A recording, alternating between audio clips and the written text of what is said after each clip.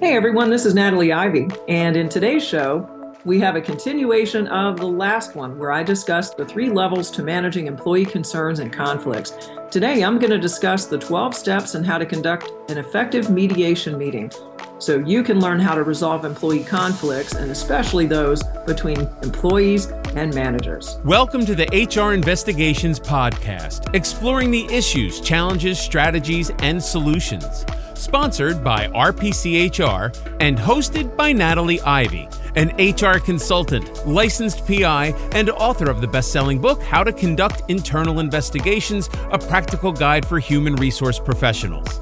And now, here's Natalie. Hey everybody, welcome to today's show.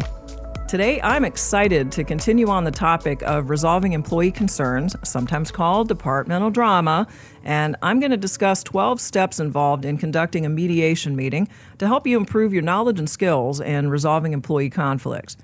Now, mediation is a word that often comes to mind when we think of maybe a marital dispute, or in HR, EEOC charges. I mean, those are often mediated to find a positive outcome to resolving things like a charge of discrimination or harassment.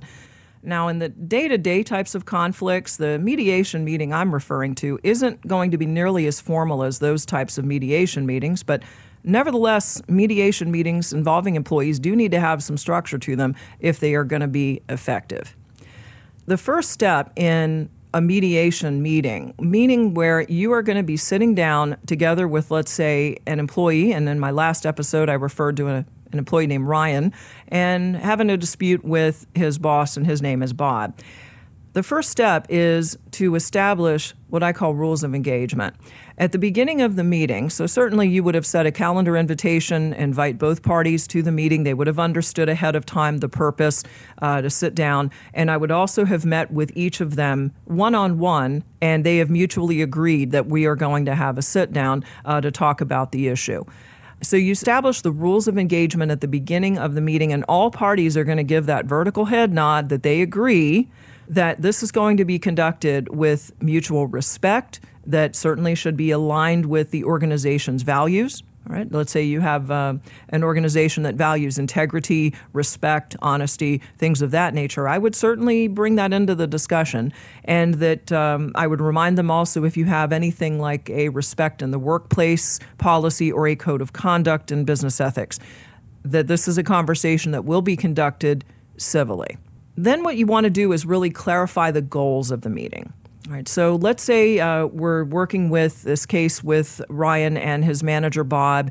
Ryan really seems to think that Bob plays favorites with several other people in the department when it comes to handing out work assignments.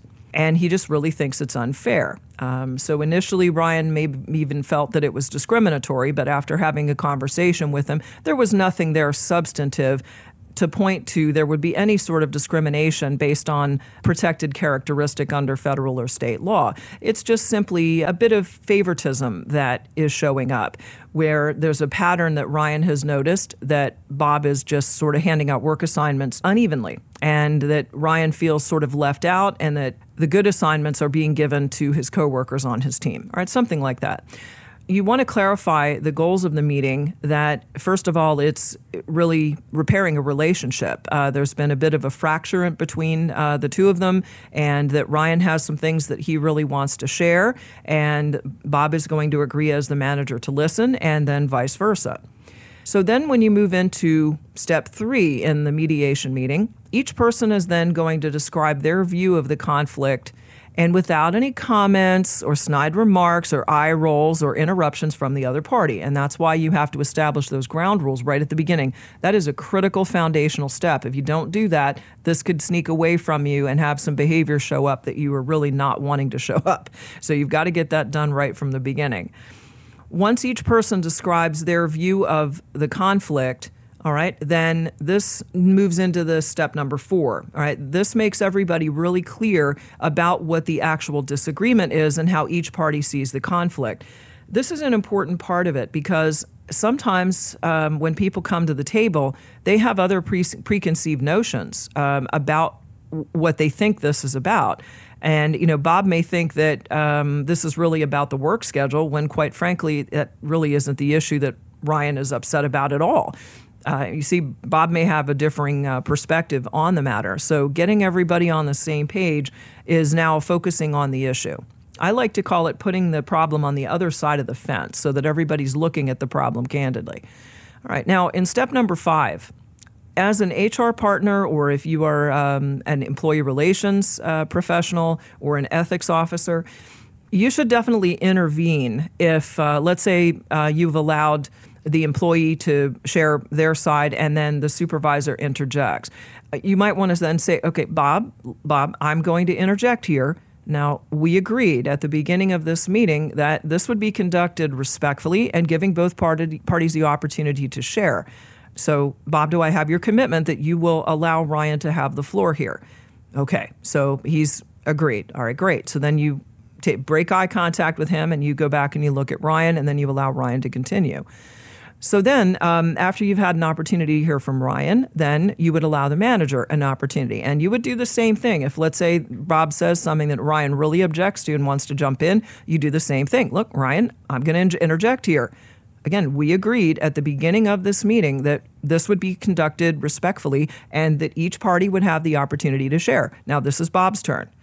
If it gets out of hand, then you really do need to remind them of the company's code of conduct. And if it really escalated to the point where someone really did get out of line, then it may even be that it would shift into a suspension.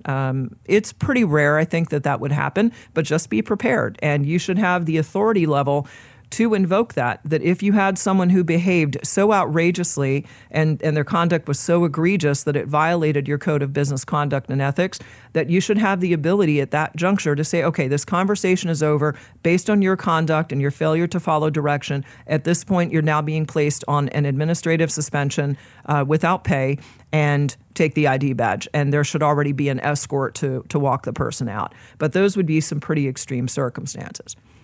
Now, let's go back to step 6. As an HR partner or employee relations professional, once you've obtained the information and you've listened to all sides here, you're then going to look for the common ground.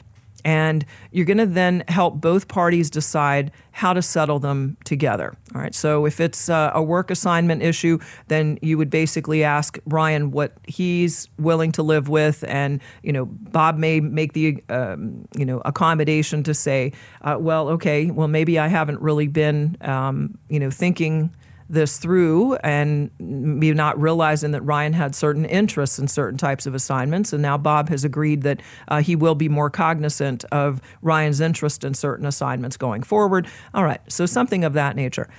And then you move on to number 7. In addition to the common ground, it's a matter of specific action steps, right? And you're then, talking about that, and that shifts into number 8, where you're assigning that specifically. And you say, okay, so Ryan, you're going to agree to X, Y, Z. If Bob comes to you on a particular assignment, that you're also not going to push back. Let's say one of the things that comes up in the discussion, Bob sort of got tired of going to Ryan and even asking him for certain types of assignments because he would get pushback all the time. So after a while, when you get that kind of pushback, the supervisor was starting to just really reach out to other members of the team. And so let's say that would be one thing that Ryan will have to work on, that maybe an assignment isn't exactly a star assignment that he really, really wants, but he has to recognize that taking on certain assignments is a fundamental part of his job and not pushing back. And then again, action steps, Bob has to agree as well that he'll be more cognizant in handing them out. In step number 8, when we look at the actions that each party is going to take, then you also are going to make sure that they just commit. Generally, what you're going to see at this point in the mediation discussion is tones will soften, body language won't be as rigid and sort of squared and blocked off. You're going to see more open posture, and you might even have a little humor, and you might see that the mood in the room kind of lightens a little bit. All right. And then, along the way, step number 9, if it doesn't immediately move to where both parties recognize what needs to happen to resolve it, you can interject and say, well, what about if? Well, what do you think about? Like, you could say to Bob, what do you think about with the next time that you have an assignment regarding, let's say, a sports event with the team? what do you think about allowing Ryan the opportunity to be the lead on that? You see something like that. And then Ryan, well, what do you think about if your boss comes to you with an assignment that has to do with, let's say, take our children to work day, or something of this nature, right? I'm winging it here. All right. But the idea is you've got to really generate some suggestions to move the conversation along. And this is what a good mediator does. You're offering recommendations, but you're using phrases like, what about? You don't want to say, well, do you think you could do the XYZ, Bob? No, because you'll get a yes or a no response from Bob or Ryan. What you want to do is use open-ended questions. What do you think about? And then present the suggestion. And then that elicits more of a response. You need to get the parties in the room talking. And you don't want them just crossing their arms and sitting there very sullenly and just grunting no, or just not really being participative in the process. All right, then moving on to step number 10. When all parties do reach an agreement and then commit to making the changes that are needed, all right, great. You're then really acknowledging that there's been some really great work that's been done here, and you're going to thank them. That's step 11. And then number 12 is documenting the outcome of the discussion. And when you're documenting the outcome, that's where each party has agreed to certain things, and then you want to memorialize that in an email back to both of them. Why?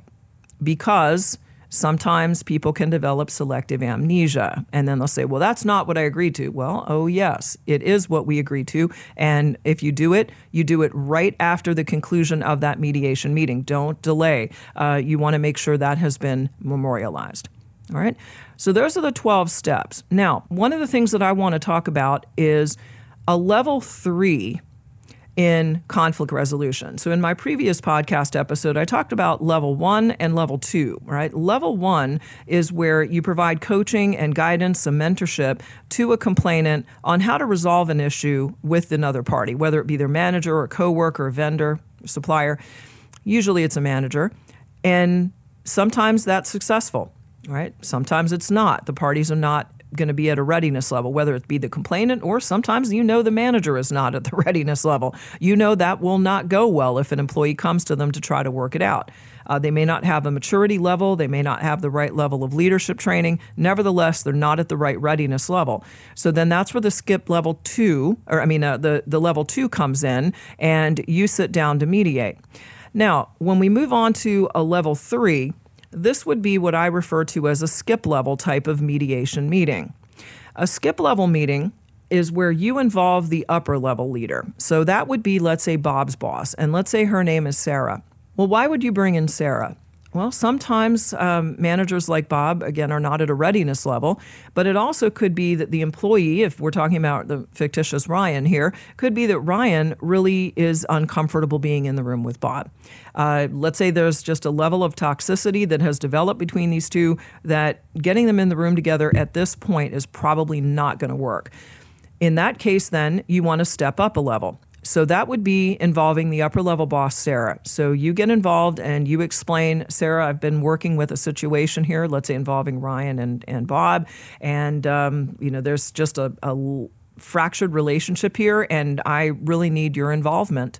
And you can agree as the HR professional or employee relations or ethics to sit down together with Sarah and the employee, in this case Ryan, and you can help to manage this skip level mediation. But what you're doing is working a little bit more in tandem with the upper boss, Sarah. Sometimes you will have upper level leaders that are at a readiness level that they can do this. So essentially they handle it and you're out, and you don't really have to be the mediator here at all. It's a matter of the employee just essentially going over Bob's head, having a skip level discussion in management, using the chain of command, and going to the upper level boss. Hey, that's a really good day.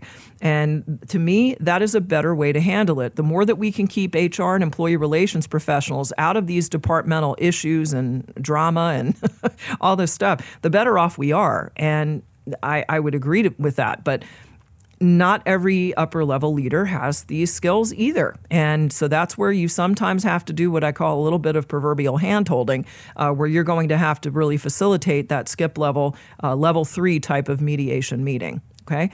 this is again where you want to go back to what I said in my last podcast, where you want to learn a little bit more about the behavioral styles of the folks involved. In my last podcast, I talked about the DISC profile, and the D stands for dominance, I stands for influential, S is steadiness, and C is conscientiousness. This is based on the 4 quadrants of human behavior, and the DISC behavioral instrument's been around a really long time, and I use it a lot in my leadership training programs. And it can benefit you greatly as an HR or employee relations or ethics professional, and even for managers and business owners. Why? Because it allows you to understand how you yourself communicate and are hardwired, and how other people communicate and are hardwired. And when you're getting into a rather tense situation like this in a mediation discussion where there's evidently some level of conflict here, understanding how each parties react in a conflict scenario, that's helpful. You can anticipate where you might have a few trouble spots. You can even anticipate, especially someone who's a more dominant style, they tend to focus on trying to control the discussion. In knowing that ahead of time, if you know Bob tends to be a very dominant D style, you will know and be able to anticipate how he's going to react in that discussion. Conversely, if Ryan is more of a steadiness style and a more introverted type of employee, then you know that we may have to go into this with a bit more of a compassionate tone, very soft approach, because the steadiness style tends to really value harmony, as an example. But learning more about the 4 quadrants and understanding your style is really helpful. And you can certainly reach out if you'd like more information on that. You can just reach out to me, send me an email, or just go to our contact page at rpchr.com or my other site, hr-investigations.com. Okay, so that brings us to the end of our podcast today. So bottom line is, when we're dealing with these employee relations issues and we're dealing with conflicts, we've got to try to work at the lowest level first. Level 1, coach, mentor, guide. Give capability for people to resolve the issues on their own. If that's not feasible, they're not at the readiness level, then you move into that mediation meeting. We covered the 12 steps today. You need to think about how to set this up, whether it be on a Zoom call or whether you're going to do it in a conference room. And please don't do this in your office. It needs to be a private place where you're not going to have any kind of interruptions. Then lastly, if necessary, it could be that you need to do a skip level meeting. Involve the upper level leader, and if they're at a readiness level, great. Let them take ownership of the issue. It is a departmental situation, and honestly, HR can be out of it. But if that leader is not really at the readiness level to handle the conversation, then that's where you do the skip level mediation. All right. I'm going to go ahead and call it a day. I really want to thank all of you for joining me today on the HR Investigations podcast, and I look forward to having you back for another episode. See ya. Thanks for joining us today on the HR Investigations podcast. Be sure to subscribe, like, and share the show with any colleagues who will benefit from our strategies and solutions. For free bonus resources, simply visit hr-investigations.com. And remember, if you'd like some help with improving your investigative skills, or if your organization is in need of an external investigator to help with a case, please get in touch with us. Thanks for listening, and we'll see you in the next episode.